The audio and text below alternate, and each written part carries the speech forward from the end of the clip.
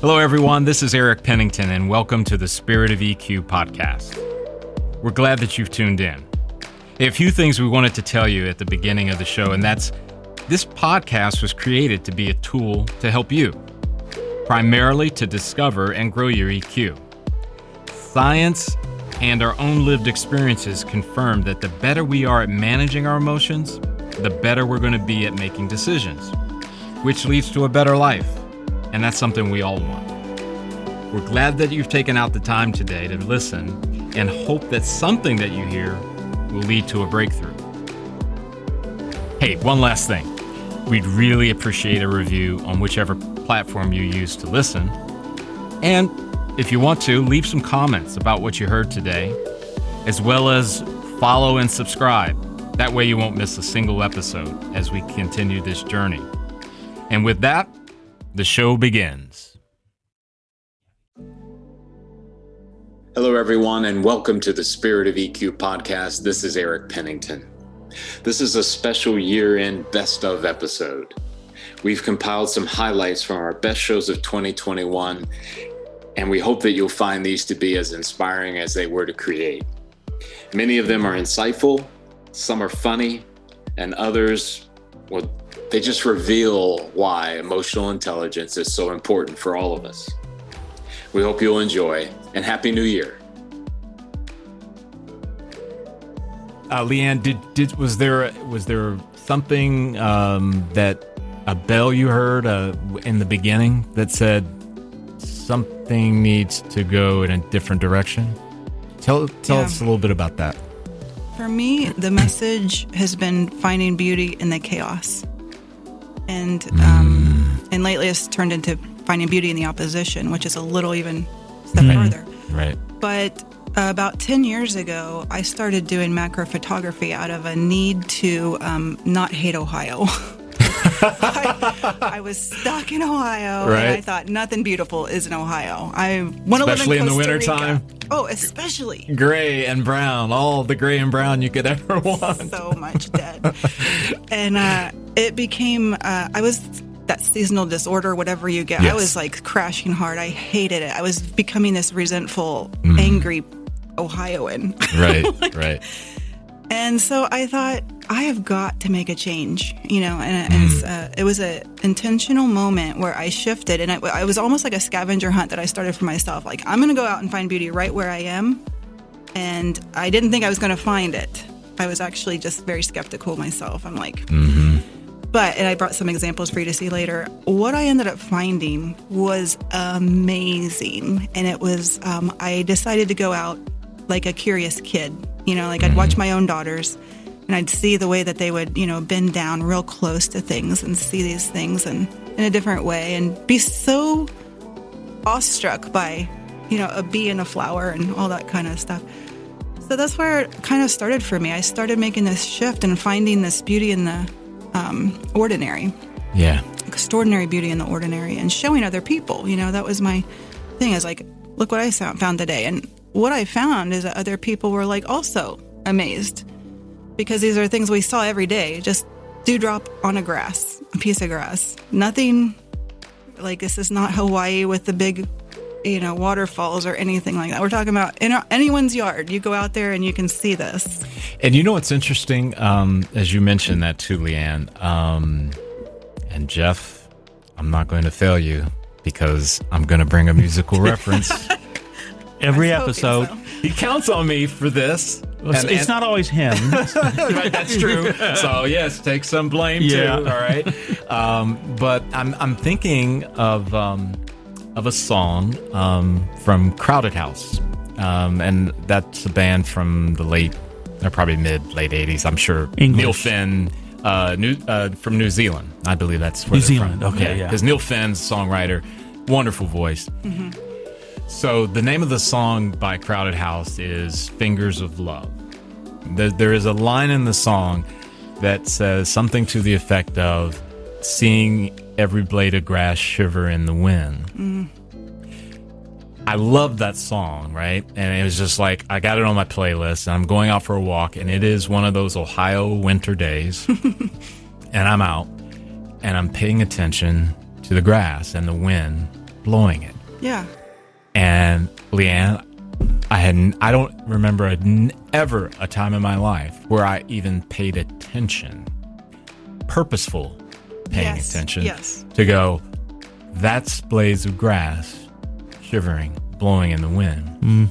And when you said that, that's what it triggered me. I'm going, I remember that. Yeah. And I got to tell you, because I, like you, had this corporate background for a lot of years. If you would have came to me during my corporate career and said, hey, did you know that when the grass encounters the wind, it kind of makes it look like it's shivering, Eric? I would have said, thanks for that. I got a meeting. When we think about self-care, and this is not, self-care is not just in a certain silo. It is connected to the mindset piece, which we'll get to here in a bit. But self-care is how we treat our physical, our mental, our spiritual, emotional person that we are. And I'm not going to get into, okay, here are the 5 tips to a greater physical well-being or anything like that. I'm going to give you a simple idea that you can use. For example, look at your diet, your nutrition, and ask yourself, is what I'm eating making my life better? And in this case, your physical life. Now, you don't need to send Jeff or I an email reporting to us your food diary and what you did, what you didn't do, because this is not about judgment. We're not in a place where we even have an inkling of a desire to tell you what's good and bad about what you eat and your nutrition. All we're saying is you do your inventory and you do your assessment and ask yourself. And if the answer to that question is maybe 75% of what I eat does make my life better, my physical life better, then what about the 25%? Yeah, I need to look at that. Okay, when are you going to look at that? By when? And again, it's just doing an assessment. It's like a self-assessment. It's this inventory, right? Same thing with exercise. Same thing with your mental health, right? All of these things, just simple. You know, I because we're so electronically connected now in different ways. Yeah. I've recommended, and I've done this myself. Who are you following on Facebook or Twitter? Or okay, that's a great one, Jeff. And I'm interrupting you because I want you to stay there because when we get to mindset, okay, that one really, really is a big one. Right? Okay. So, simple equation: is what I am eating, drinking, moving, exercise, mental stress management, is it making my life better as it pertains to that particular area? As it relates to product development, Kevin, and I'm going to go from my failed experiments and ideas, right? Even back to those times, when you were having coffee with a close friend and you begin to talking about, well, man, what if there was this app that did this and did this? And then you start getting excited. You get that, that elation and anticipation going. And you really think you're the next, fill in the blank, right? And I know that's not enough to develop a product, but could you talk a little bit about what the role of emotional intelligence, and our audience knows we define that as the management of your thoughts and your emotions to make optimal decisions. So with that definition in mind, what role does emotional intelligence play in product development? Just maybe starting at a high level. Yeah, I appreciate that. So at a high level, well, a couple of things. First, you're right. This does extend beyond just product. So its importance in product, I'm a firm believer in. But a lot of the principles we discuss here are relevant to business. They translate to our personal lives. So there's a tremendous amount of overlap here. And then at that high level, what you just stated is quite true. It's how we choose to interact with our emotions that really impact things. And you can only do that when you are at that higher level. So many actions are driven through fear, and that fear is triggered by the amygdala, the lizard brain. Mm-hmm. And when we flip into that because something has panicked us, we're having an anxiety attack, we're fearful of some outcome, that creates that fight or flight response, and we are no longer operating at that higher brain function where we can tap into that emotional intelligence. So, the first thing is both, the people we're interacting with and with ourselves, if we can keep ourselves out of that fear moment, or if we identify it and kind of step back from it, that's when we get a little bit of chance to interact with that emotional intelligence. I mean, you could say you're forced to do some things. Right. So you're balancing things that you're forced to do with trying to create authentic change with people. Yeah. And sometimes that can be challenging because you have some folks who are like, wow, this is great, we should be doing this. And then you have others who are like, okay, how much longer do we have to do this? And how quickly can we get through it? And it was a 7-year consent decree. So we're not talking a couple of months, Yeah. And so the great thing is when you look at organizational change and when you start to see evidence of that and those things that whatever you're trying to do take root, you start seeing those changes at the 5-year mark. So we were fortunate that all of those things that we were doing, even though we were doing them because we had to do them, there was change that was really starting to take root in attitudes and behaviors and, common language that was being established and people really beginning to see a shift in the organization. One of the things that I wanted to talk about, and I know I butchered the acronym in the beginning, and then you just mentioned again how we added equity into the. So if somebody listening now would say, okay, so how are you defining it? Well, what is DEI? What does it mean to, and maybe not so much to the person that's in that world. Maybe you're in an organization where they're hearing it a lot more these days. If not, it's like now there are programs. So talk about your vision around that.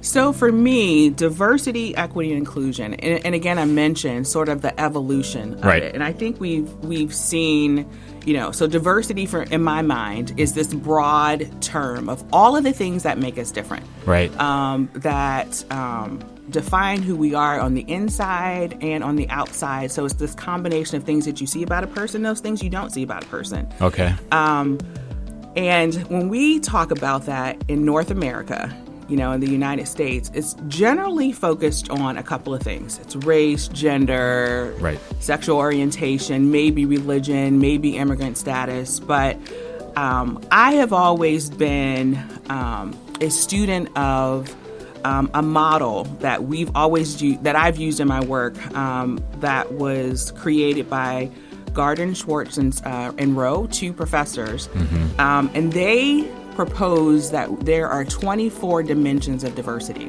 There's 4 layers of diversity. And so you have at the center of that is your personality. You get to the internal dimensions, which are things like race, gender, sexual orientation, ability. Then you move out into external dimensions, which are like geographic locations. And then we go into organizational dimensions, like where you are in the organization, your tenure, content, work. So that is diversity. I like to use that definition because I think we tend to get stuck on a couple of things. Right? And when you start looking at the broadness of how diversity can be defined, I think it might cause some paradigm shift in terms of how you talk about diversity. Okay, gotcha. Inclusion is just, what do you do with that diversity? It's not just enough to say, oh, we hired all of these people, or we have this, and this. You can tick it off. But how does it feel when those people come to work every single day? Are they seen? Are they valued? Or do they feel like they're just, they're checking that box of that aspect of diversity that you need? And then the equity piece is creating a space where people not only equally are involved, right? But they're involved in such a way where you're taking into consideration their situation or their circumstance. So the way that plays out for me, for example, in education, we say, okay, we want to provide equal access to all students. But in doing so, equity says, I need to be mindful of where that student is coming from or their experience and their background and give that student what they need to be successful in the classroom. It may not be exactly the same for all students. So in my mind, equity takes us one step past equality, saying, hey, I do this for everybody. But what you do for everybody may not necessarily be enough to get that person to a level of where they're successful and being able to climb over the fence like the next person. And I really believe that the employees and the employer will be much happier and proud of what they're doing. Yeah, that's great. That's great because I've thought about this with some advice I'd given my son one time about work, and I said, it's really, really important to find the work that you really feel fits who you are. I said, because you need to face the reality. Every job's going to have stuff that you hate to do. Mm-hmm. The trick is finding the work that you really dig so that when the bad stuff that you don't want to do comes along, you're in a much better place. And I think that's kind of like what you're talking about. Yeah, because, we've talked about all the competencies that we use in our model of EQ, and some of those competencies will help you get through that stuff that maybe you don't like doing because you can understand that, the consequence of me not doing this. Yep. Or the consequence of me doing it. You have to look at that and see, well, if I go ahead and do it, good things are going to happen. Yeah. If I don't do it, those competencies work into it. Well, here's another one. I'm going to keep moving here because I know we've got a ton of questions. Will I be perceived as weak if I let emotions have a role in my decision making? That one I've heard, and I've got to admit that when I first was introduced to emotional intelligence, that was one of the questions I had. Some of these questions I came up with were ones that I had when I was introduced to this. Yeah. And some people may see you as weak because they don't understand where you're coming from now, because you'll be acting in a different way. You'll be showing a different face to the world of how you're doing it. And having those emotional intelligence skills will help you get through if someone does feel that you're weak because your emotion. And when we talk about emotions, we're not talking about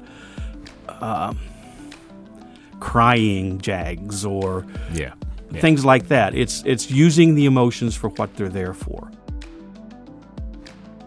When you encounter somebody that has emotional intelligence, you know it. You sense it. You can tell it. And my gut is more than likely they have been working on it. It's not some natural thing that people just wake up one day and they're that way. I agree.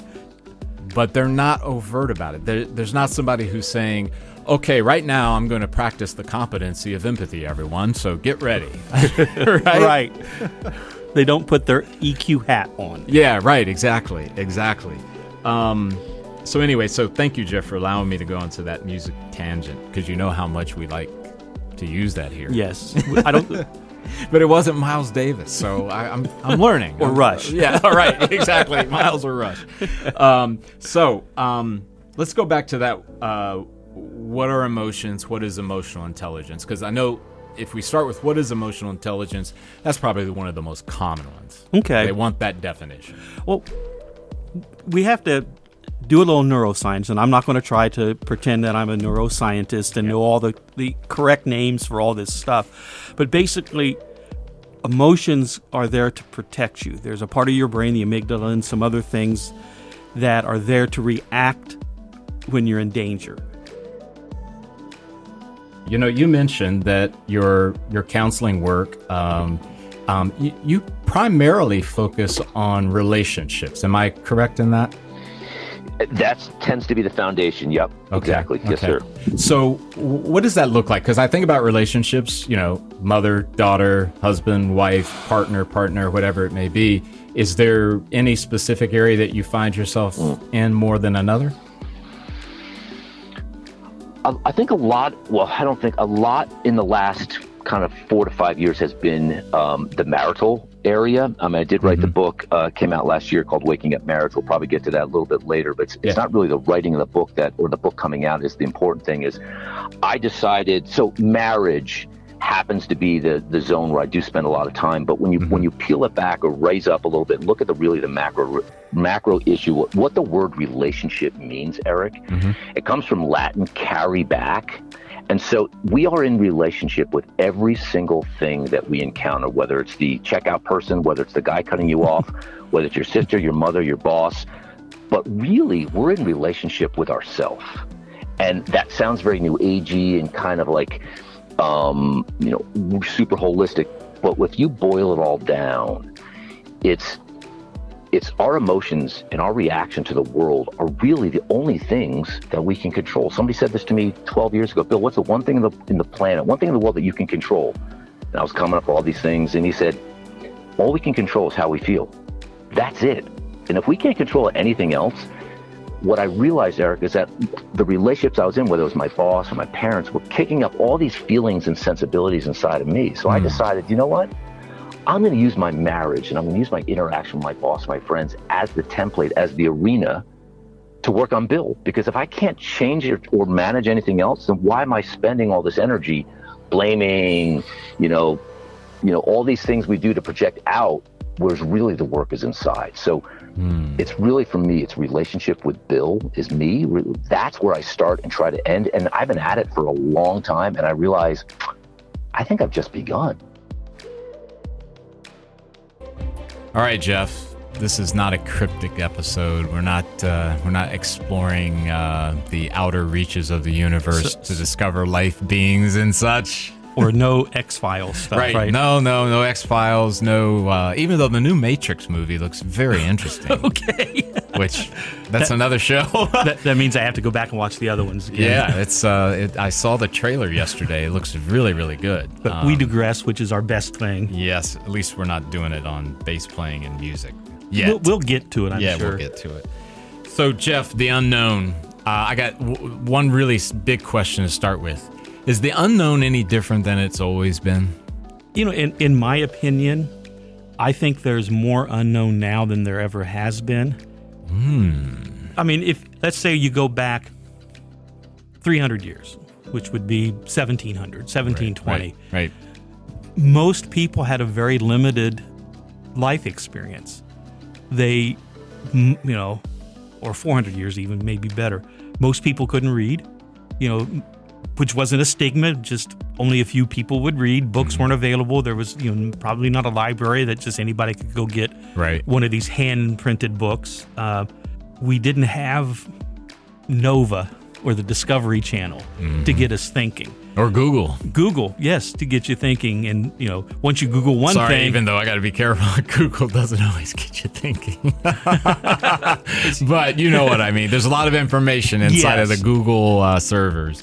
Yeah, you can go down rabbit holes too. Yep. But I think now, as we know more, we don't know as much. You talk to somebody like an astrophysicist. The more they discover, the more they don't understand. Or a neuroscientist with your brain. The more they find out about the brain is, if they're being honest, they understand how much they don't understand. I think the key word there is honest. Being honest, yes. And spiritual intelligence, when added to emotional intelligence, gives our lives color and texture. Because if you have one of those without the other, it's more black and white and two-dimensional. So technically, Eric and Jeff, the definition that we're using is that spiritual emotional intelligence is the capacity to utilize both spiritual and emotional insight to create a full and meaningful life. So, Jim gave you his interpretation of that. And I think that's also important, because for each individual, how we blend the spiritual and the emotional together has some unique qualities for each person.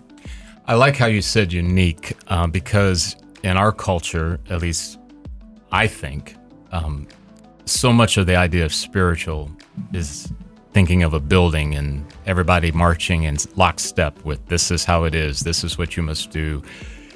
And you're not talking about that, right? No, really not. And it doesn't really matter what the religious or the faith structure may be of each person.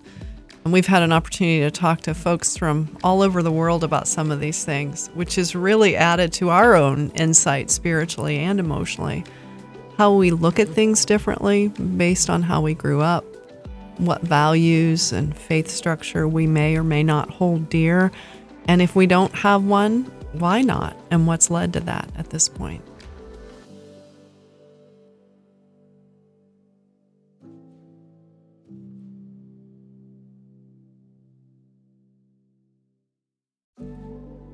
Hi, everyone. This is Eric Pennington with the Spirit of EQ. I'm not introducing a new episode today. I'm here to tell you some things that might help you.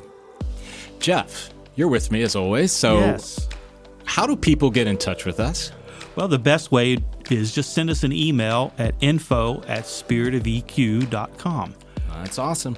Jeff, I was also thinking about reviews, and I'm notoriously bad at asking for them, so reviews on all of the platforms wherever you get your podcasts. Yes. Do you think that'd be good? I think that would be great because, one, that will help us learn how to make better ones. And it's always good for us So to hear. we're not the perfect podcast hosts? We're close. Okay, all right, but not, still, not totally we want your perfect. feedback. We want your feedback. But it also might let us know a new subject. Hey, we need to dig deeper into that. Yeah. So let us know what you think. Cool. We really appreciate that. As always, too, there is social media, LinkedIn, Facebook, and we also have a YouTube channel. Those also have mechanisms or options for you to be able to leave a comment, a like, or those kind of things. Just want to make sure that you know how to get in touch with us. Right, Jeff? Right. We appreciate you all. Thank you. Once again, we really appreciate you tuning in today. One of the things that Jeff and I want to bring to your attention as well is that when we created this podcast, it was not intended to take the place of a clinician. In other words, if you find yourself in a place where there's something deeper going on or something that you cannot solve on your own, we do recommend that you reach out to a clinician of some sort. This podcast is purely opinion-based, and it is rooted in the desire to help you along your path in whatever way we can. However, it is never going to replace, nor should it ever be looked at as a replacement for clinical help in any way. Thanks again for tuning in.